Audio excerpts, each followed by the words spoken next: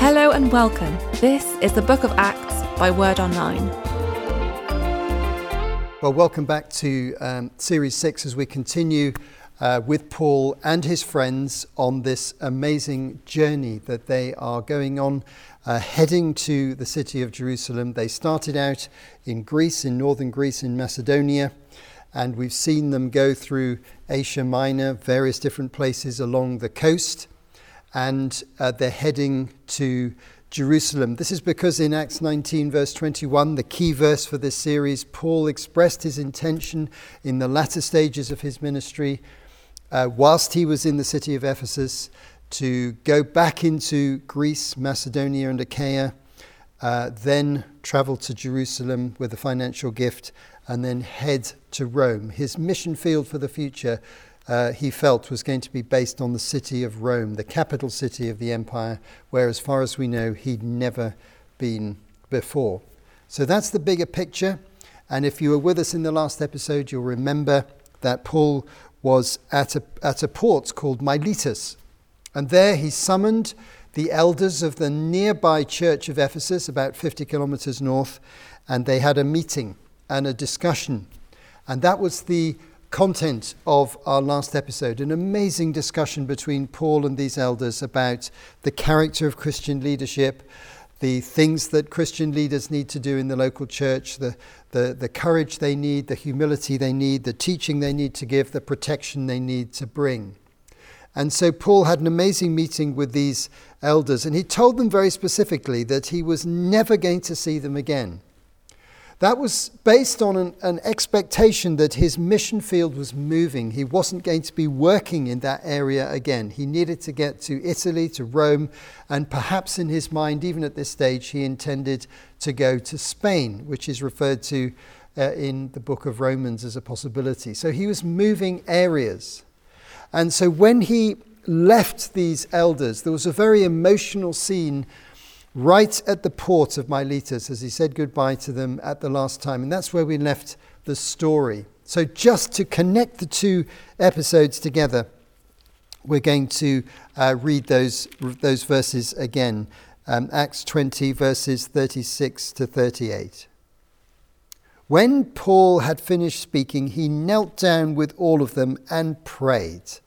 They all wept as they embraced him and kissed him. What grieved them most was his statement that they would never see his face again.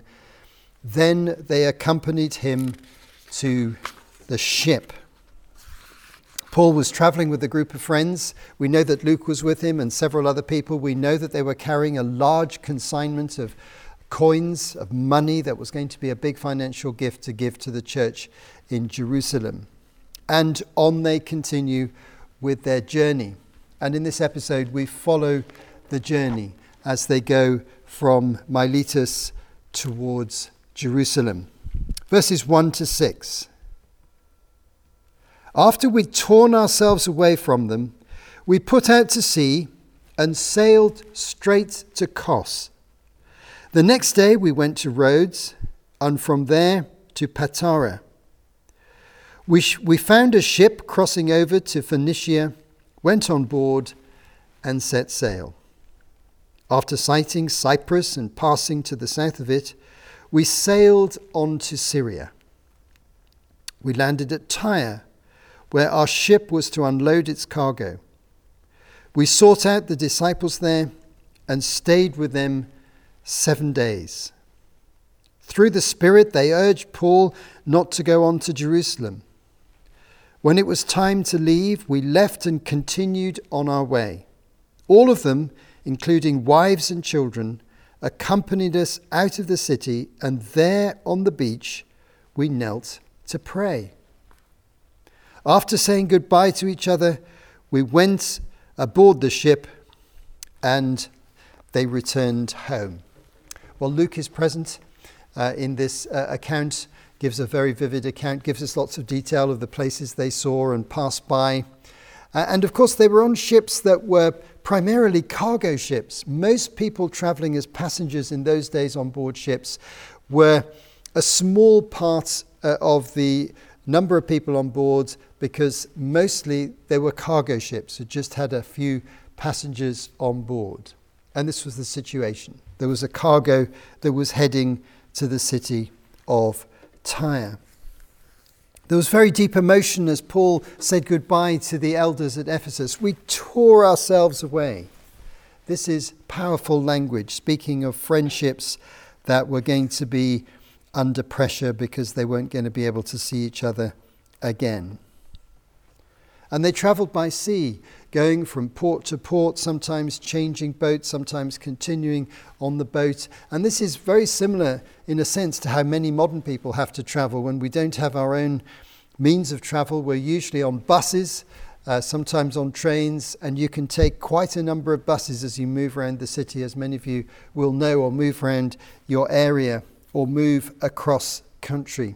And this is what they were doing, but they were going by sea, partly for speed and probably partly for security. It's harder to get robbed when you're carrying all this coinage if you're on board a ship than it is if you're travelling over land, where bandits frequently attacked and robbed travellers as they passed in remote areas.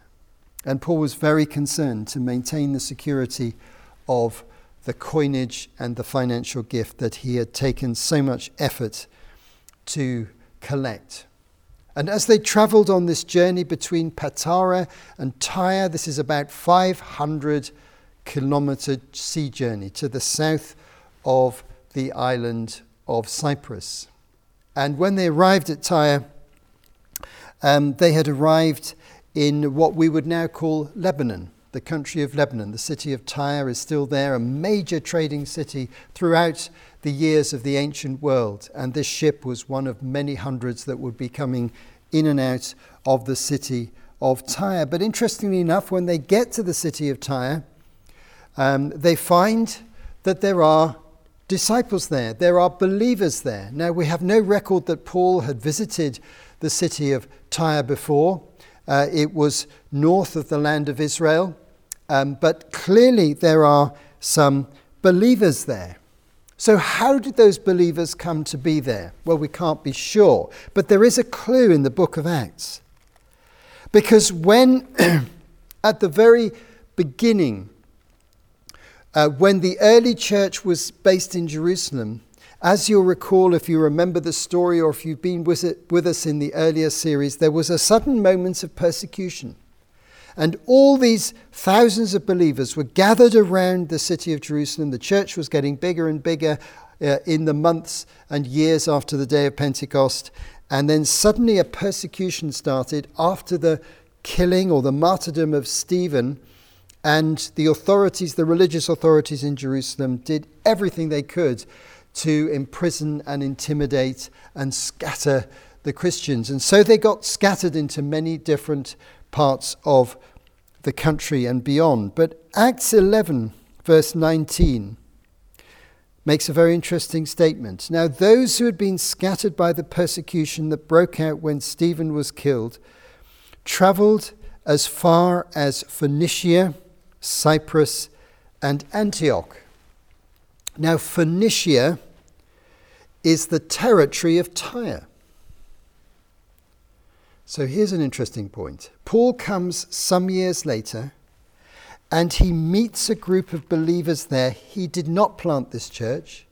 There's no evidence of anybody particularly going to Tyre to plant a church. There's nothing in the book of Acts to suggest that. But what it does tell us is that some of the people who were scattered by that early persecution went to that district. And then they established their own church in Tyre, and probably there were many other churches in the area. This is a very interesting reflection on the fact that in the early church, churches were planted by two different methods.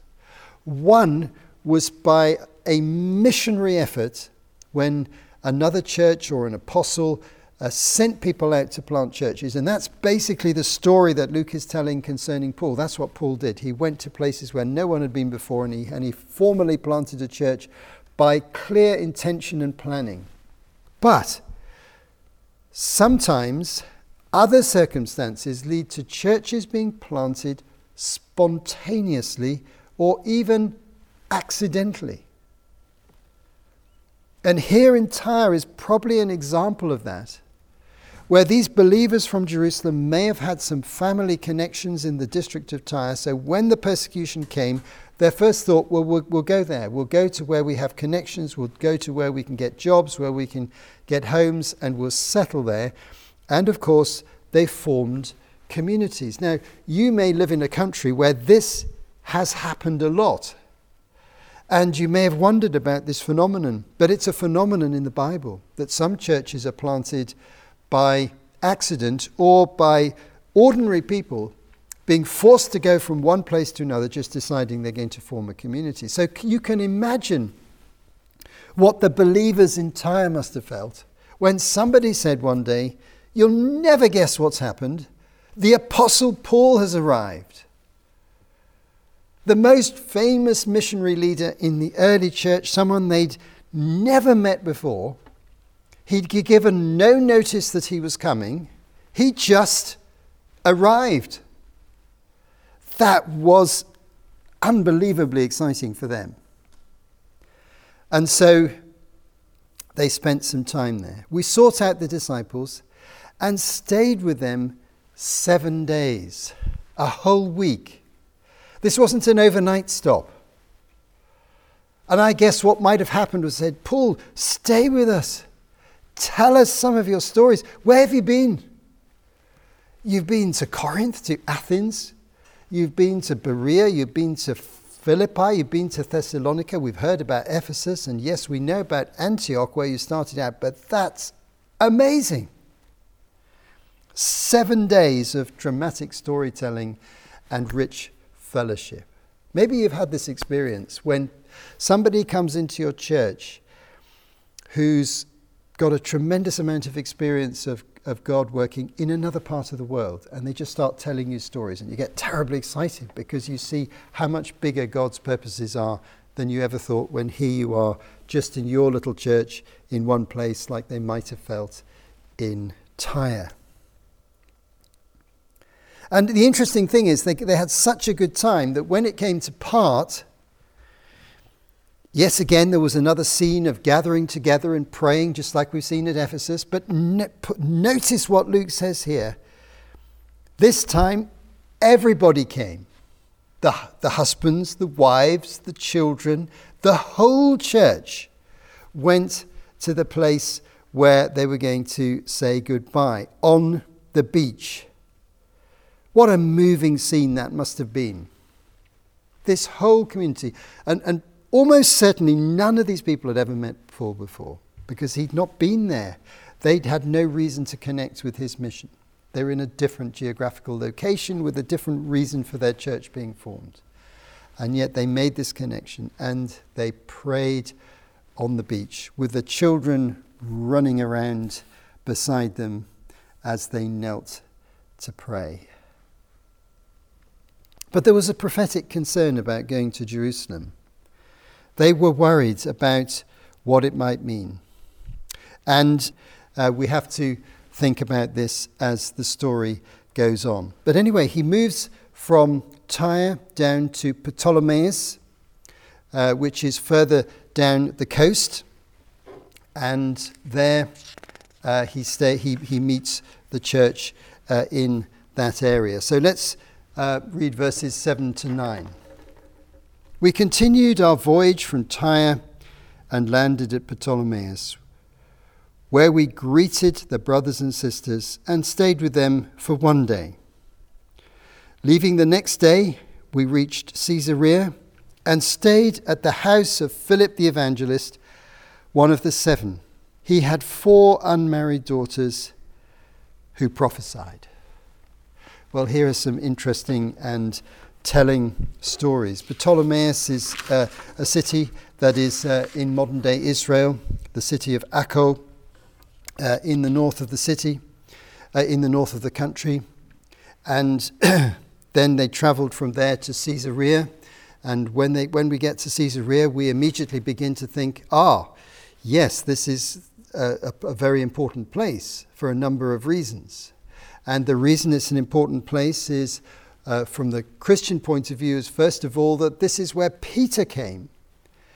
to meet Cornelius, the Roman centurion, and his family and his household in his house after a miraculous series of dreams and visions led Peter and Cornelius to be connected. And then as Peter was speaking to Cornelius, the Holy Spirit came down on all of them and they believed, and the spiritual gifts came forth, and then they were all baptized. And we described this, of course, in an earlier episode. This is the same city. This is the city that was the capital city for the Roman provincial government, where the procurator or the governor lived, which was the military headquarters. But Cornelius is not mentioned here. But Philip is. So this is interesting too, because when we go back in the book of Acts, we find that Philip, the evangelist, went from Jerusalem to slightly to the north to Samaria when the persecution started. Then the Holy Spirit led him to go south on the road, going south towards Egypt, on the road to Gaza, where he met the Ethiopian eunuch and preached the gospel to him, and he was baptized and went on his way. And then it says in the narrative that from there he went over to the coastal area and preached in all the cities along the coast. And this is for many, many kilometers all the way along the coast until he reached Caesarea. And there he stopped. He stopped in Caesarea. And he probably became the church leader in Caesarea. And then we lose sight of Philip because the narrative moves on to Paul's life and to all sorts of different countries. But now Paul is coming to Caesarea and Philip reappears in the story. He's still there. Philip, who was an evangelist. It says here in the text, he was an evangelist. One of the seven men who were chosen to look after the widows and the food distribution in Acts chapter 6 in the Jerusalem church. There's a lot about Philip in the earlier part of the story, and you might think, well, he's gone out of the story, but he suddenly reappears again here. He's married. He's got 4 children, at least. 4 young children, 4 young daughters, all unmarried. And Paul stays in his house. What a wonderful moment that must have been. Because here's Paul the Apostle, one of the greatest evangelists of the early church, with Philip the evangelist, who would have been very active in that area in ways that aren't actually described in the book of Acts, but he would have been very active. What an amazing coming together that was, that these two people could see their ministries connecting together. They could share stories. They'd been working in very different cultures, in very different situations, but with the same evangelistic gift and calling. So here's another remarkable meeting. And Luke noticed the 4 unmarried daughters. They only stayed a short time in the house. But why does Luke mention the 4 unmarried daughters who prophesied? That's interesting. They exercised a spiritual gift which the New Testament calls prophecy. It may have been because they prophesied to Paul in the house, even though they were youngsters. Children got married at a young age in those days, so if they're unmarried, they could be young children, early teens, or even younger than that, but spiritually gifted and able perhaps to speak prophetically to Paul. I mean, this is such an intriguing story. There's so many details here I'd love to know more about as Luke tells the story. And Luke was there. He was an eyewitness. He saw all this going on in front of him. But what do we mean by prophecy? There's a passing reference here. But let's pause on that for a moment and try and work out what we mean. Prophecy is not preaching the gospel. Prophecy is not teaching the Bible, as I'm doing now. Prophecy is not about being a church leader. Prophecy is a gift of the Spirit, a supernatural capacity that any believer can be given. We find in 1 Corinthians 12 verses 7 to 11 a list of the gifts of the Holy Spirit, which the Spirit gives to individual believers, and it's His will which gifts are given to individual believers. But it appears from this example that even youngsters can receive spiritual gifts. That's an important lesson for us. And they can receive the gift of prophecy. And prophecy is revealing some specific knowledge from the Holy Spirit to help believers. That's its general function. Some specific knowledge, some knowledge about God, some knowledge about the present, some knowledge about the immediate future, some information that is going to help us follow God in the circumstances that we are in. This is a word for an individual, for a family, for a church, or a particular group of people in one moment of time. It doesn't have the authority of Scripture, but it does have the authority of the Holy Spirit as helping and stirring us up into obedience when God begins to speak to us in a personal way. What's the purpose of prophecy? 1 Corinthians 14 verse 3 says, "But the one who prophesies speaks to people for their strengthening, encouraging, and comfort." It's not infallible just because somebody says, "I have a prophetic word," or "I think God is saying." That doesn't mean it's infallible. We have to try and evaluate it. 1 Corinthians 14 verse 29, 2 or 3 prophets should speak and the others should weigh carefully what is said. There's no infallibility here. There's no superior authority. But we need to listen respectfully when people bring a prophetic word. You may or may not be familiar with that experience in your Christian life, but it was a normal part of the experience of the early church and a normal part of Paul's experience. And all the way through this journey, there are people bringing prophetic words to Paul, as we'll see more dramatically in just a moment. And so these 4 unmarried daughters of Philip probably prophesied to Paul. But then in the next passage, something even more significant in terms of prophecy takes place, verses 10 to 14. After we'd been there a number of days, a prophet named Agabus came down from Judea. Coming over to us, he took Paul's belt, tied his own hands and feet with it, and said, "The Holy Spirit says, in this way the Jewish leaders in Jerusalem will bind the owner of this belt and will hand him over to the Gentiles." When we heard this, we and the people there pleaded with Paul not to go up to Jerusalem. Then Paul answered, "Why are you weeping and breaking my heart? I'm ready not only to be bound, but also to die in Jerusalem for the name of the Lord Jesus." When he would not be dissuaded, we gave up and said, "Oh, the Lord's will be done." Now we've seen these 4 unmarried daughters, and now we meet another person from the past in the book of Acts, Agabus. Now he's described not just someone who exercises the gift of prophecy on an occasional basis, but he is described more as someone with a recognized gift that is regularly used, recognized by the local church. He came from the Jerusalem church, and Agabus has appeared once before, some years ago, when the church was established in Antioch by Paul and Barnabas, and they were teaching the church.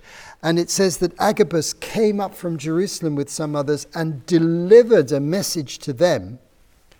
Acts 11 verses 27 onwards. A message warning them about an impending famine.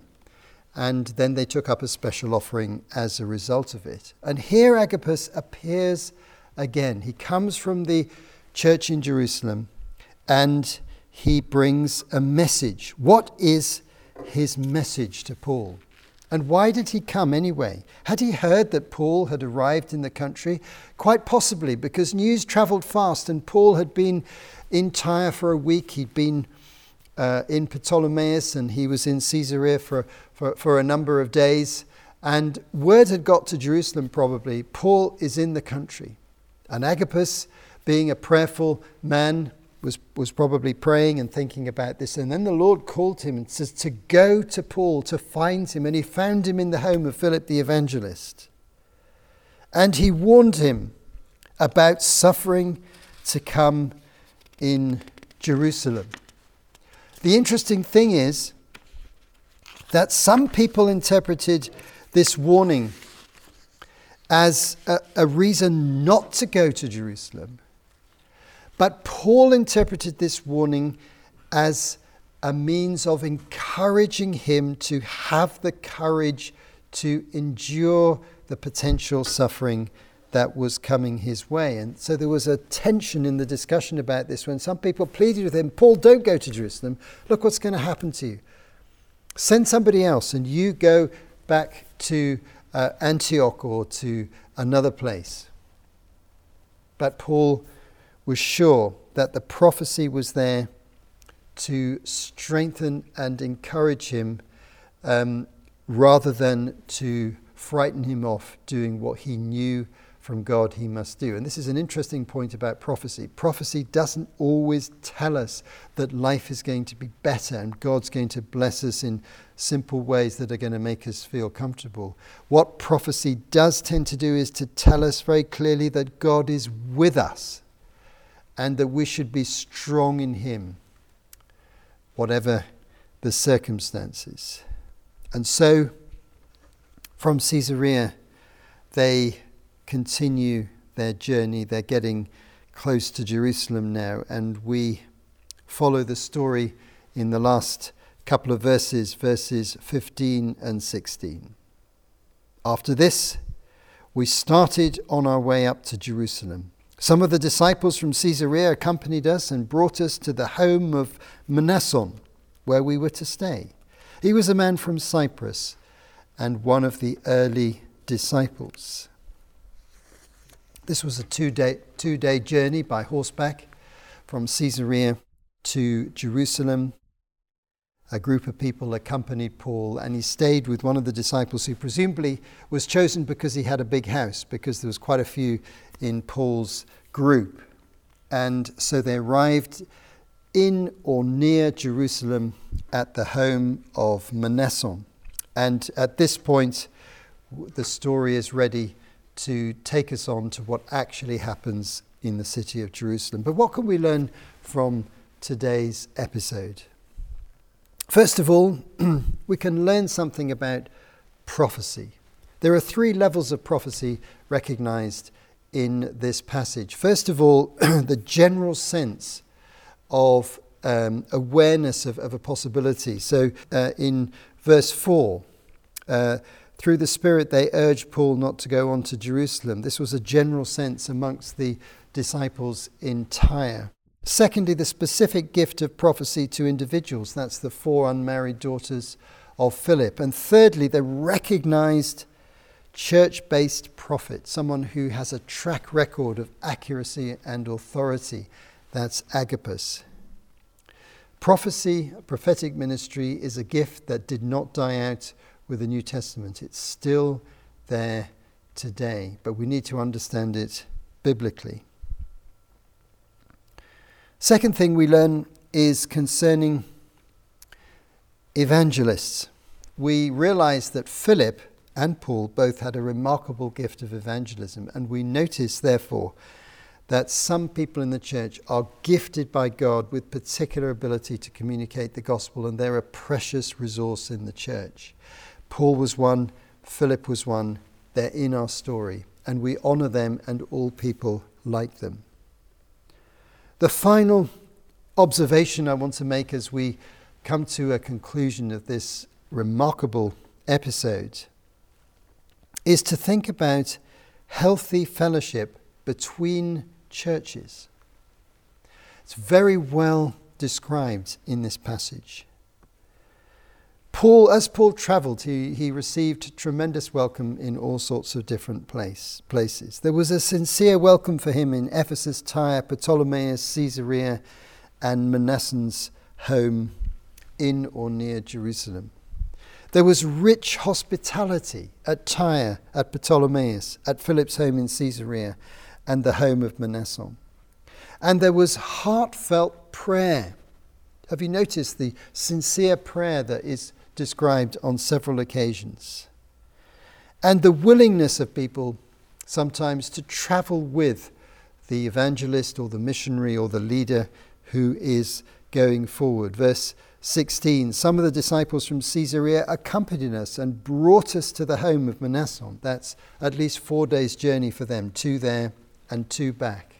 So there are many different beautiful examples in this passage of the fellowship between churches. Our churches are on a common mission, and when we can support each other in that common mission, then that mission will be strengthened. I hope you've enjoyed this episode, and I look forward to welcoming you to the next one. You have been listening to Martin Charlesworth for Word Online. To find out more, visit wordonline.org.